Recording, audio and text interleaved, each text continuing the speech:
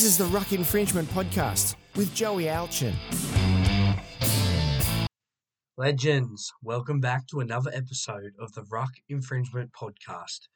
In this episode, I'm on my own today, but I'm going to take us back down to round 21 as we missed over it in last week. All right, let's get to it.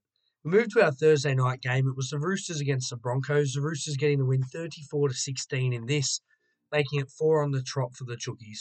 A great win from them. Nat Butcher with 2 tries and Sawali at his barnstorming best. The Broncos, well, Corey Oates continues to score a lot of tries, which is wonderful for the once embattled winger. But apart from that, there wasn't many shining lights during this game. We move on to our first Friday night game, and it was the Melbourne Storm against the Gold Coast Titans. Storm getting the job done, as many predicted, 32-14 in this one. Cameron Munster moved to fullback and scored a hat-trick, and what a game he had. I'll talk a bit about him later, but he's actually my player of the round for round 21. He was absolutely electrifying. We move on to our second Friday night game, and it was the Manly Sea Eagles against the Parramatta Eels. I actually took Manly in this one. I thought that with their 7 players back after the Pride jersey debacle, and with Parramatta with Mitch Moses missing 4 weeks, I thought that the Sea Eagles had a really good chance in this one, and they started off really well. However, as the Eels do in Parramatta fashion, they came back strong, scoring many tries and winning 36-20. Still looking good as they head towards the finals, Parramatta. We move on to our first Saturday game of Super Saturday. It was the Rabbitohs against the Warriors. Rabbitohs getting the win 48-10 in what was an absolutely massive flogging here for the Bunnies. Latrell Mitchell only played 62 minutes but was absolutely outstanding in this game, scoring 2 tries, a couple of try assists. But the man I want to talk about is Cameron Murray. Wow. 66 minutes, 3 try assists. He was in everything, ran for 187 metres. What a player. And is he the player that I think every club would love to sign? I think you'd love to have him first on a team sheet. Not only does he put in the work, but he's just such a great player. He's got such good ball quality, passing, kicking game. He plays as that third playmaker. Just absolutely brilliant.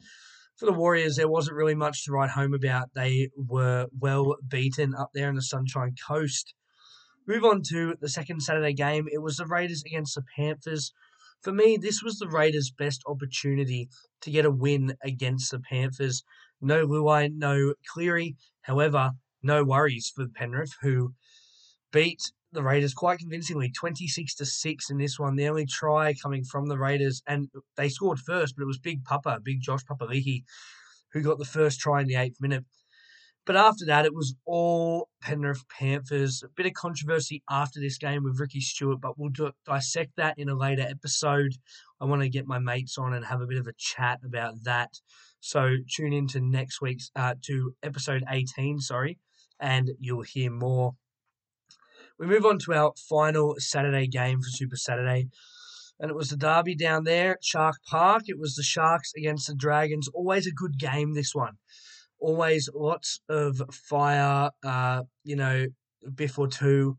It's just always a quality game.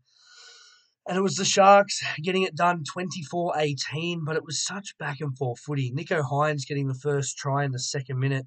It's absolutely on fire in this one. Tricky Trindle was back, and what a performance he played. But the Dragons, they stayed in it. Jack DeBellin getting another try, Tautai Moga and Matthew Fige. They just couldn't get there in the end, and it went the way of the Sharks. Sharks sitting 3rd on the ladder. Move on to our first Sunday game, and it was the Bulldogs against the Cowboys. Bulldogs absolutely flew out to a wonderful start. Josh Adokar, the Fox, scoring in the 1st minute, and then Matty Burton followed up in the 18th. And they're looking really good at 10-0 there, but as is in old Dogs fashion that we know quite well, the Cowboys came back strong in the second half and won 28-14 in this game. Scotty Drinkwater getting a double. And I thought Luciano Leilua was really, really good for me. And Griffin Neame off the bench, I thought he was super strong. We move on to our last game of the round, and it was our second Sunday game, the West Tigers against the Newcastle Knights. First game all year that Tigers have been favourites, and a lot of people jumped on them to beat this Knights outfit that has not been very good. During that week, it was said that David Clemmer was being dropped for some behavioural issues. So another blow for Newcastle. However, they were able to get the chocolates in this one, 14-10. In saying that, it was 14-0 at half-time. Tigers not scoring until the second half. Tigers almost getting the win, scoring a try and it being called back for obstruction. So Newcastle getting back in the winner's circle in that one. Now, that was round 21. And as it sat, the top 8 hasn't really changed. Some things I want to really talk about in this episode. It's only going to be a shorter one today, but thank you for listening. I want to talk a bit about teams for 2023, how they may line up now that we know certain players are coming. Let's talk about the Dolphins. We know that they've recruited really well. If we go through probably their best 1-17, there's a few big names in there and some names that people probably didn't think would be there, come 2023, names that you wouldn't expect to feature in a top squad, but they're there. So let's go through and see their 1-17 that I think may line up. So their best 17 is probably at fullback Jermaine Azarko at the Titans at the moment, but once that deal is staying in Queensland with his family, I definitely think he lines up in the fullback spot unless they sign a big marquee fullback before 2023. On the wings, we've got Robert Jennings and Edric Lee for me. I think that at the moment, there's no real wing contesting spot. So I think that Jennings and Edric get it. Edric's been in really good form for Newcastle this year, so it's a bit of credit to him for the way he's been playing. The centres for me is going to be Brenko Lee on the left, and I think Ewan Aiken may start at centre on the right. Again, there's not really that depth there to challenge them in the centres. So Brenko Lee is a great pickup. He's a player who has been around for a bit now, but, we don't see him often because he's sort of on the outer at a few clubs. Ewan Aiken playing second row at the Warriors and has been absolutely on fire, can move back into that centre spot, and I think he may. We look at the halves, and they've signed Anthony Milford and Sean O'Sullivan. They've also signed Cody Nikorima. For me, I think you play Nikorima at 14, and you start with Milford and O'Sullivan. And then moving into the forward pack, which is probably their best signings so far. At the props, Jesse Bromwich and Mark Nichols, and the hooker, Jeremy Marshall-King. That's quite a solid front row. I mean, Nichols, he's quite underrated. The work he gets through at the Rabbitohs, I think, is very good, and he flies under the radar a little bit. Jesse Bromwich has been around the traps for a while now. I think he is getting on in age, but he'll bring that experience to the forwards. And Jeremy Marshall-King, I think, is actually one of the Bulldogs' best. Yes, you got the Fox and Matt Burton there at the moment, but the service out of dummy half is great, and he can only get better from here. And under the super coach Wayne Bennett, he will. We move into the second row, and it's Felice Kafusi and Kenneth Bromwich. The two Storm teammates at the moment are going to continue to be teammates next year at the Dolphins. Both bring lots of experience, big game experience as well. They've won grand finals. Kafusi's won Origin. Bromwich has played representative football for New Zealand. So they bring a lot of experience to this team. I wouldn't look at them to be, the players you're looking at to score tries every week, but they'll definitely be there influencing these younger guys. And then to round off the forward pack is Tommy Gilbert at lock. I think Gilbert's been also under the radar at the Cowboys this year. What he's done, I think, has been really good. He's kept some players like Luciano Leilua out of the starting side. Obviously, Leilua hasn't been there long, but I think what Gilbert's done is great. Moving to lock, a bit of a different change for him. I think he'll relish the challenge. Got his Origin debut this year as well, so credit to Tommy Gilbert where it's due. Again, it comes with that experience and will influence the younger forwards coming through at the Dolphins. And we look at the best bench that they have. Probably Nikorima, as I said before, at 14, can play half, hooker, fill in at fullback if you need him to. So he can cover that spine region, which is great, which is always what you need for a 14. 15, Jared Wallace comes from the Titans. Again, getting on in age and just brings that big game experience, having played for the Broncos and Titans, and just brings that experience again for the younger blokes. We got Kaneli Lemulu, Lemulu? I always say it wrong. But also plays for the Cowboys, and what a player this kid is, has been touted as going to be something big. Started in the back line and now playing in the back row. So I think he'll be great for the Dolphins next year and will bring a bit of spark off the bench. And to round it all off, at number 17 is Ray Stone. Scored 2 tries in that win against Melbourne earlier this year before succumbing to a season-ending injury. So I think Ray Stone will bring great depth in that forward pack and will definitely help them. The only other rest of the top 30 they sort of have, JJ Collins is a good player to watch. Some young development players in Jack Bostock, who we saw, if you watch the under 19s Origin, was really good. Bostock was in that. Harrison Graham, Ryan Jackson, and Michael Roberts. Unfortunately, I don't know a lot about the rest of those players. But that looks about how the Titans are going to line up next year. And the other team I really want to talk about is the New Zealand Warriors for 2023. A few signings throughout last week and this week, which will be definitely interesting to see where they play for next season. But one of the biggest ones that I want to see is Tamari Martin, who looks to have signed for 2023. Whether he'll play fullback or not will be very interesting. I think he may get the nod, but we'll soon see. They've signed players like Mitch Barnett as well. Luke Metcalf comes from Cronulla Sharks. Chance Nickel-Costa comes from Canberra Raiders. Nia Cora from Parramatta Eels. And Dylan Walker from Manly. So definitely some interesting depth there. I think that you'd have to give Tamari Martin the fullback spot with Walsh going back to the Broncos. Your wings probably won't change too much in Dallin Watene-Zelezniak and Edward Kosi, who's been absolutely on fire. Your centres, it'll be interesting to see if Walker gets a centre spot, whether he plays 14, the same role he's been doing at Manly. I'm not really sure, but you could probably throw him in the centres. It probably helps a little bit. So we'll say centres for Dylan Walker, and the other centre, you've got Nickel-Costa as well. So do you play Chance at fullback or do you play Tamari Martin at fullback? I think that's the dilemma for them. I think Chance would be happy to play on the wing or even in the centres as well.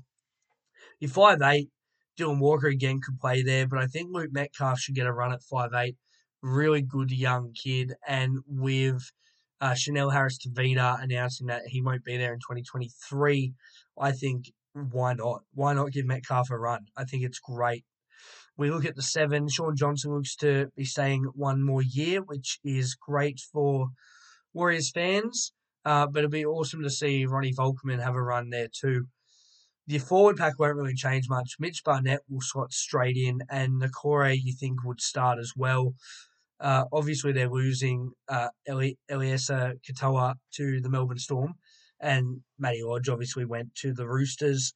So it'll be interesting to see if Barnett slots straight in. I think he may slot straight in on that edge, with Ewan Aiken gone too now to the Dolphins. And Nakore is, again, a player you could use to start or use off the bench. It's very interesting with Nakore. He's played centre at Parramatta. He's also played second row, and he's played lock and off the bench as well. And the only other signing for them that we didn't talk about is that's it. So, yeah, interesting for the Warriors. Interesting to see where they go in 2023 and whether any more signings come for them. The other one I want to talk about is the Canterbury Bankstown Bulldogs. We know that they have signed a lot of players for 2023. We've got the likes of Viliami Kikau coming over and Reid Marnie as well. They've lost Jeremy Marshall-King, but Marnie, slots straight in. And look, to be honest, if Marshall-King stays there, he probably moves to 14 and doesn't get a starting role. So it's smart play by him. Reid Marnie is absolutely probably their best signing for me that they have done this off-season. For me, the hooking role, the number 9, is the most important in rugby league now.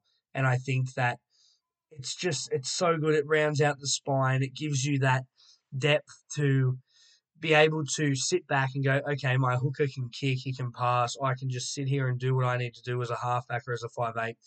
And so the hooking role for me is so important. I think this is such a massive coup for the Bulldogs for 2023 in getting Reid Marnie. Kick out, of course, comes with some big game experience, having played in grand finals, won a grand final last year as well. So kick out is going to be massive for them. I think he's got straight into that second row spot. Be interesting to see if Luke Thompson heads back to the Super League. There's a lot of talk there that he may, but I'm not 100% sure yet.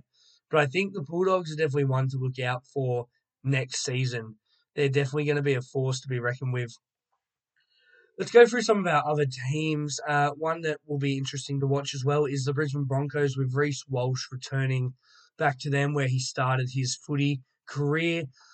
I don't know if it changes this team a lot. I think having Walsh and Reynolds is definitely a massive coup. Having someone like Walsh who can play 5'8" or fullback, but the form that Ezra Mam's been in 2022, I don't think you drop him to move Walsh to 5'8". So it'll be interesting for me to see where Tessie New ends up in 2023. He's definitely going to fight Walsh for that fullback spot. I don't think he'll want to play in the centres or on the wing. He wants to be the fullback. So whether a club looks to sign him will be another story. One club that looks to be set to lose a lot of players in 2023 is the Melbourne Storm. Massive changes in their forward packs with Felice Kafusi, the Bromwich brothers, and Brendan Smith all leaving for pastures anew. But, however, they have signed Tarek Sims from the Dragons and Alicia Katoa from the Warriors. So two massive second rowers there that can slot straight in. And I literally think that's what will happen. Tarek Sims, massive, big game player, comes with lots of experience. And I think going to a club like Melbourne will just really develop his game even more so than it is. Katoa is a young guy who is on the rise and is an absolute force to be reckoned with at New Zealand Warriors. So there's definitely opportunities there for him as well. So I wouldn't write off the Storm yet. People write them off every year. It'll just be a bit light on, shall we say. There's lots of rumours going around for clubs and where players are going to go. I guess the thing we can say is we'll wait till the November 1st deadline and we'll have a bit more of a look to see if clubs have lined up or not. But yeah, that's a bit of 2023 transfer market signing, I guess you could say, signing history, signing what it's going to look like next year. But that's all I really want to do for this episode. Thank you for tuning in. This is episode 17. It'll go to air in just a moment. But thank you. Remember, you can follow me on Spotify, Apple Podcasts, and Amazon Music. Like, subscribe, share with your friends. Let me know. You can also send in voice memos on Spotify. So get onto that. Don't forget to rate the show, review. Until next time, be good.